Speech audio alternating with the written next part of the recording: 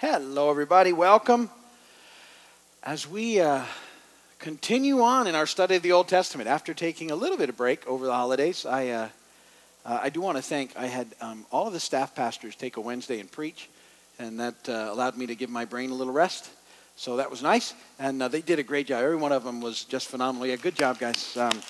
We're very blessed as a church for the leadership that God brings here, and it's just a wonderful thing to watch and see to see all the people that are in process and training, and it's a really, really neat thing to have happen. But thank you, all you guys that stepped up and filled the Wednesday night pulpit. Generally on Wednesday nights for almost the rest of the year, we work through, and have been now, this is our 6th year, through the Bible a chapter at a time. We took 5 years and worked through the New Testament. We completed that, and then 38 weeks ago, almost a year ago. I think we started in January. It just took me there was some, you can't get every week. We got 38 chapters in. We're in the 38th chapter now, the book of Genesis. And so we'll continue working on Genesis this year, and then we'll get into Exodus. That'll probably take us till the end of the year. Then we're going to do them all. It takes 15 years, I figured out, of Wednesdays.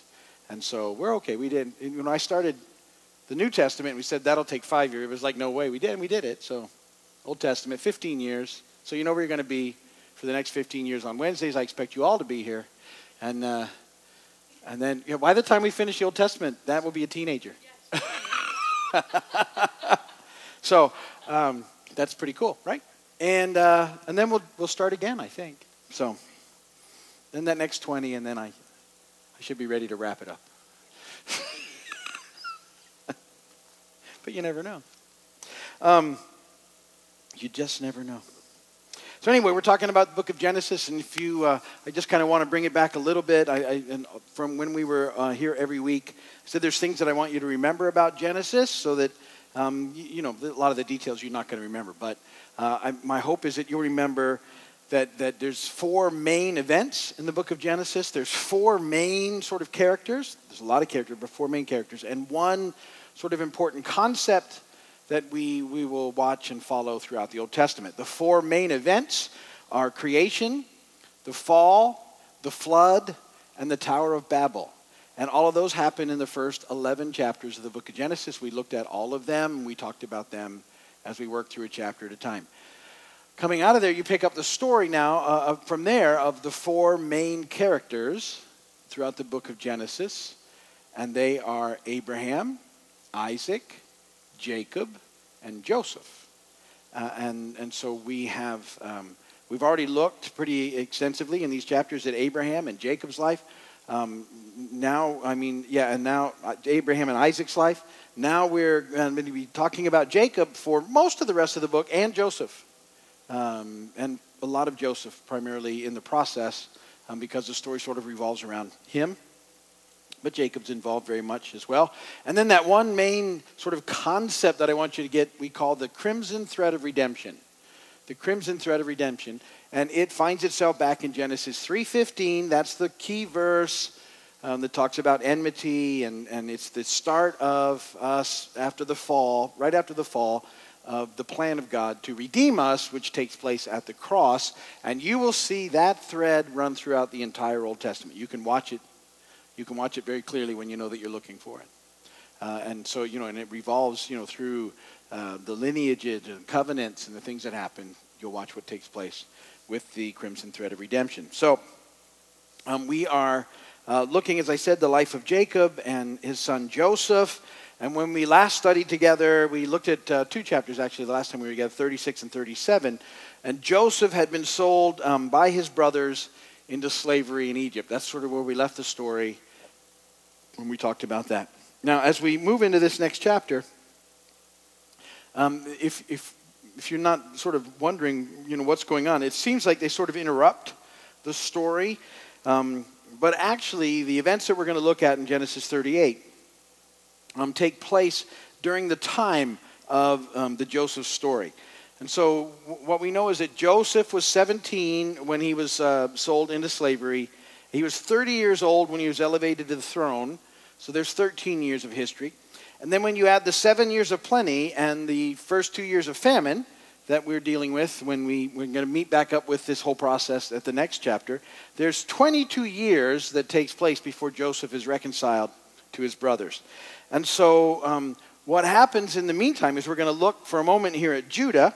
Judah gets married, has 3 sons, buries 2 of the sons and a wife, and gets himself involved with Tamar. And that's the story of Genesis 38. Now, you think, well, you wonder kind of why it's here. Well, there's a historical significance to the story we're going to read. Because, Genesis, one of its main purposes, it's to record the origin and the development of the family of Jacob, who is the founder of the 12 tribes of Israel. And so the Israelites, you're going to see them in Genesis go down to Egypt as a large family. And then 400 years later, 4 centuries later, they come out of Egypt as a very large nation. And the tribe of Judah is the royal tribe from which the Messiah would come. And so anything that's related to Judah is vital to the story in Genesis. And if you didn't have this chapter in the book of Genesis, when you read about Tamar and Perez in the Lord's genealogy in Matthew 1, verse 3, which we did a few Sundays ago, you would wonder why they were there, but Perez was an ancestor of King David and was therefore an ancestor of Jesus. And so this story is part of the lineage of what's taking place, but so it has historic significance. Also has some sort of moral implications and some sort of practical values, because it demonstrates once again the danger of God's people mixing it up with the Canaanites. Because he tells them, that they shouldn't do that, and the temptation when they would mix with unbelievers, in that period of time, the people that were worshiping completely false and pagan gods, was they had a tendency to act more like them than the people of God. We're going to see that with Judah's life. We also see a huge contrast between Judah and Joseph.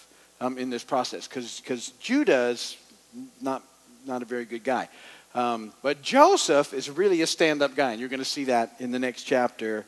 And you'll see, too, the blessings that fall on Joseph, and you'll also see the continual turmoil in Judah's family that takes place. And sort of as we look through this, we've seen a lot of deception in these characters of the Bible. Especially in Jacob's family, there's been a lot of deception.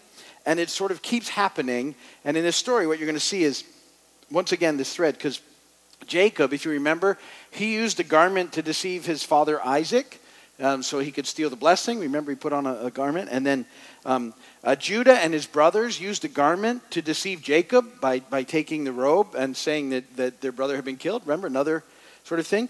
And in this story, Tamar is going to use a garment to deceive Judah.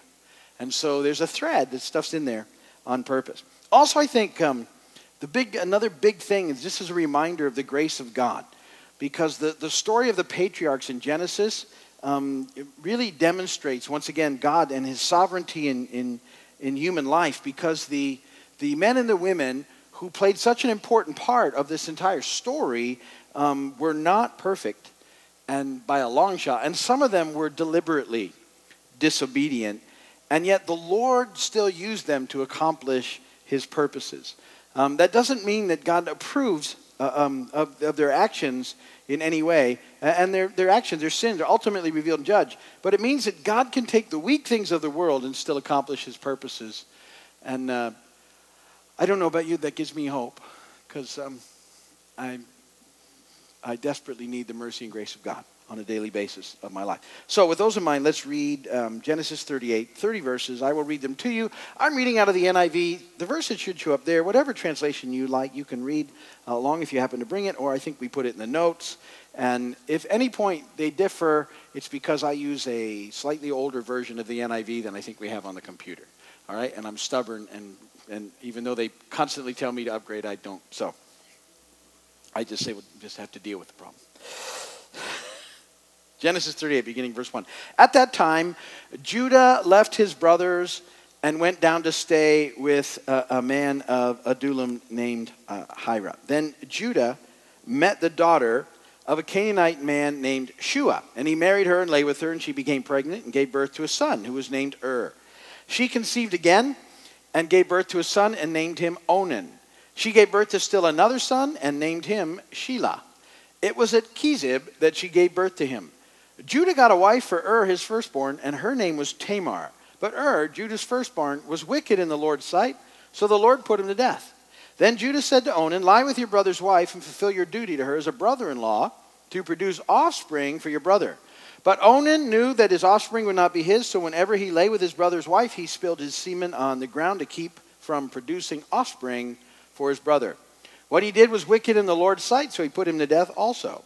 Judah then said to his daughter-in-law Tamar, live as a widow in your father's house until my son Shelah grows up. For he thought he may die too, just like his brothers.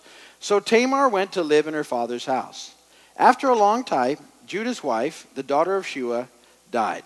When Judah had recovered from his grief, he went up to Timnah to the men who were shearing his sheep, and his friend Hira the Adulamite went with him. When Tamar was told, your father-in-law is on his way to Timnah to shear his sheep, she took off her widow's clothes, covered herself with a veil to disguise herself, and then sat down at the entrance to Enaim, which is on the road to Timnah. For she saw that, though Shelah had now grown up, she had not been given to him as a wife. When Judah saw her, he thought she was a prostitute, for she had covered her face. Not realizing that she was his daughter-in-law, he went over to her by the roadside and said, come now, let me sleep with you. And what will you give me to sleep with you, she asked. I'll send you a young goat from my flock, he said. Will you give me something as a pledge until you send it, she asked. And he said, what pledge should I give you? Your seal in his cord and the staff in your hand, she answered. So he gave them to her and slept with her, and she became pregnant by him. After she left, she took off her veil and put on the widow's clothes again. Meanwhile, Judah sent the young goat by his friend the Adulamite in order to get his pledge back from the woman, but he did not find her.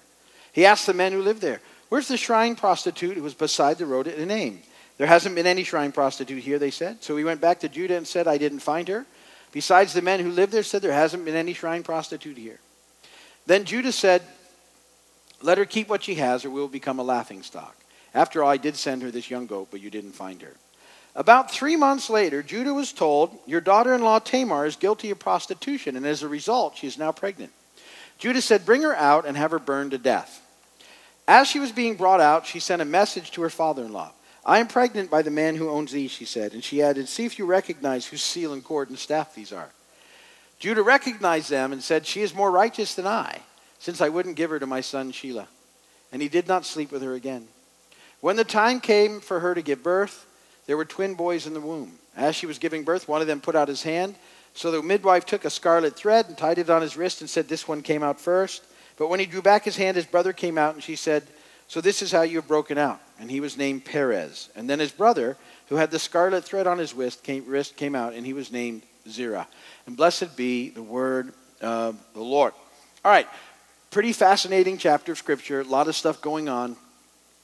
And as I said, earlier, right in the beginning, this chapter, you'll see when we get in the next week, really vividly contrasts the immoral character of Judah with the very moral character of Joseph. You'll find that, Joseph is at Potiphar's house next. You probably heard the story, and his wife is, seducing him, and he refuses, and he ends up going to prison over it because she accused him of rape. And here you got the exactly opposite situation in Judah and his choices. And so Judah's lack of integrity results in sort of a constant time of family strife and deception, but Joseph's integrity and character will lead his family into a time of great blessing that takes place.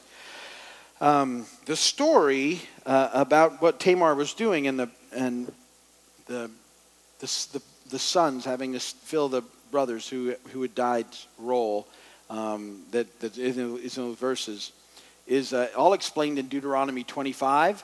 If you want to go and read it later, verses 5 through 10. And the purpose was that a childless widow would have a son who would receive her late husband's inheritance and who in turn would take care of her. So this was something that was instituted in the people of God in the time in Deuteronomy, and it was done for that reason. So that, again, the inheritance, the family line would stay intact, and the widows would have children to take care of them. So the brothers, it was on the brothers' duty to sort of follow through the family line for his brother. And so if there was no family line, and Tamar in particular, because Judah's son had no children, no family line through the inheritance, through which the inheritance and the blessing of the covenant could continue. So we have this situation. And so, and Judah just doesn't want to, he doesn't care. He's not going to give her the third son anyway, because he thinks if he does, he's going to die, because it's not working out. And so he just kind of sends her away and doesn't deal with any of this issue. Now, the chapter, when you get to around verse 15 and following, it seems that the entire idea of prostitution is written in a very matter-of-fact way, like it's not a big deal. And God is going to say over and over again, it certainly is a huge deal, and it's an issue. But where they were in that time in Canaan, it was a very normal sort of, not that it was okay, for their completely off type of worship, they would have public prostitutes that were outside of the temples. And it was just part of the process. And it was believed that activity was, sort of looked upon by their false gods in a favorable way, and helped with, fertility of the crops and all sorts of other things.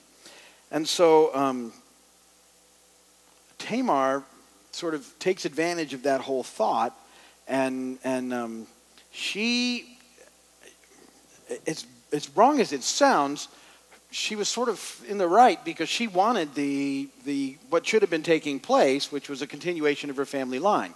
I'm not saying deception is okay, but she's way more honorable than Judah is, because Judah's just kind of going down the road and thinks she's a prostitute and has no issues with sort of engaging in that transaction with her, and doesn't know who she is. And so so neither one is right, but if you were having to pick sides, Tamar probably has more of a case than Judah does. Judah has none, all right? But still doesn't justify their actions in the process. But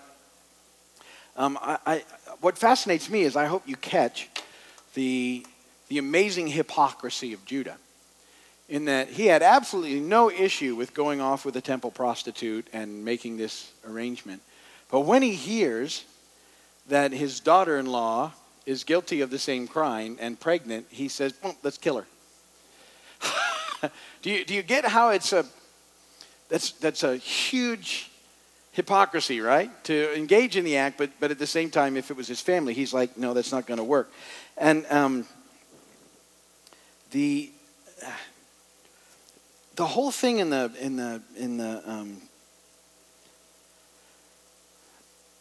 it's just such a twist of how things are supposed to be. But Judah was way off the mark and was not doing his obligation in continuing to give his sons to her, so that she could extend and continue on in the family line. And it's a very important family line, Tamar's, because it's going to give it to Jesus.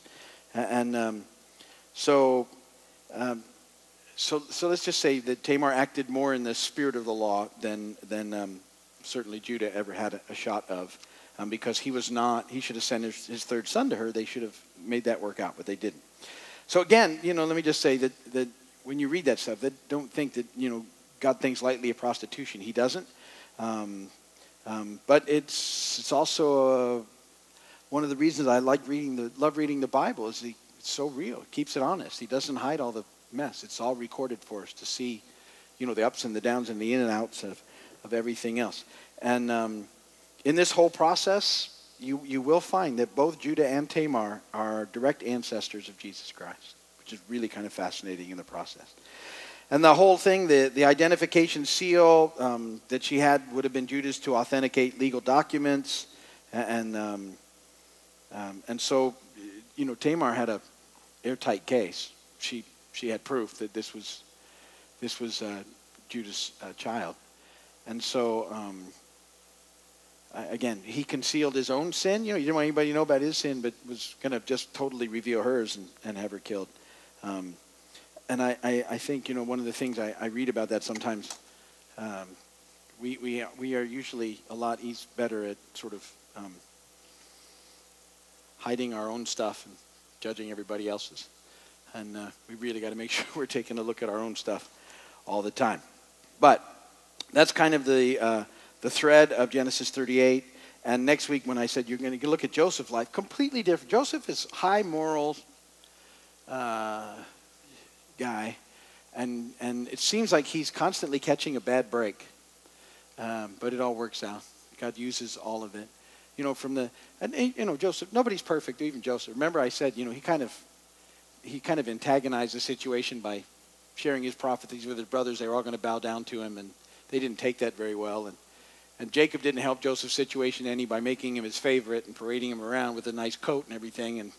And so there's a lot of stuff leading up to it. But you're going to find Joseph is really he's a good guy. He refuses to do what he shouldn't do, ends up in prison, and there, he has opportunities that God uses him in that process, and ultimately elevated to the number 2 position in all of Egypt, only under Pharaoh.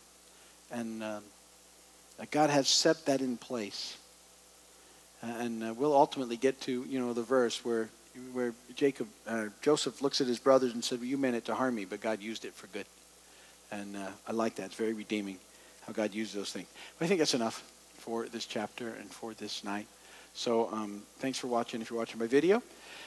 And we'd love to see you if you can ever come and hang out with us. That would be great. But we'll go ahead and call it an evening right there.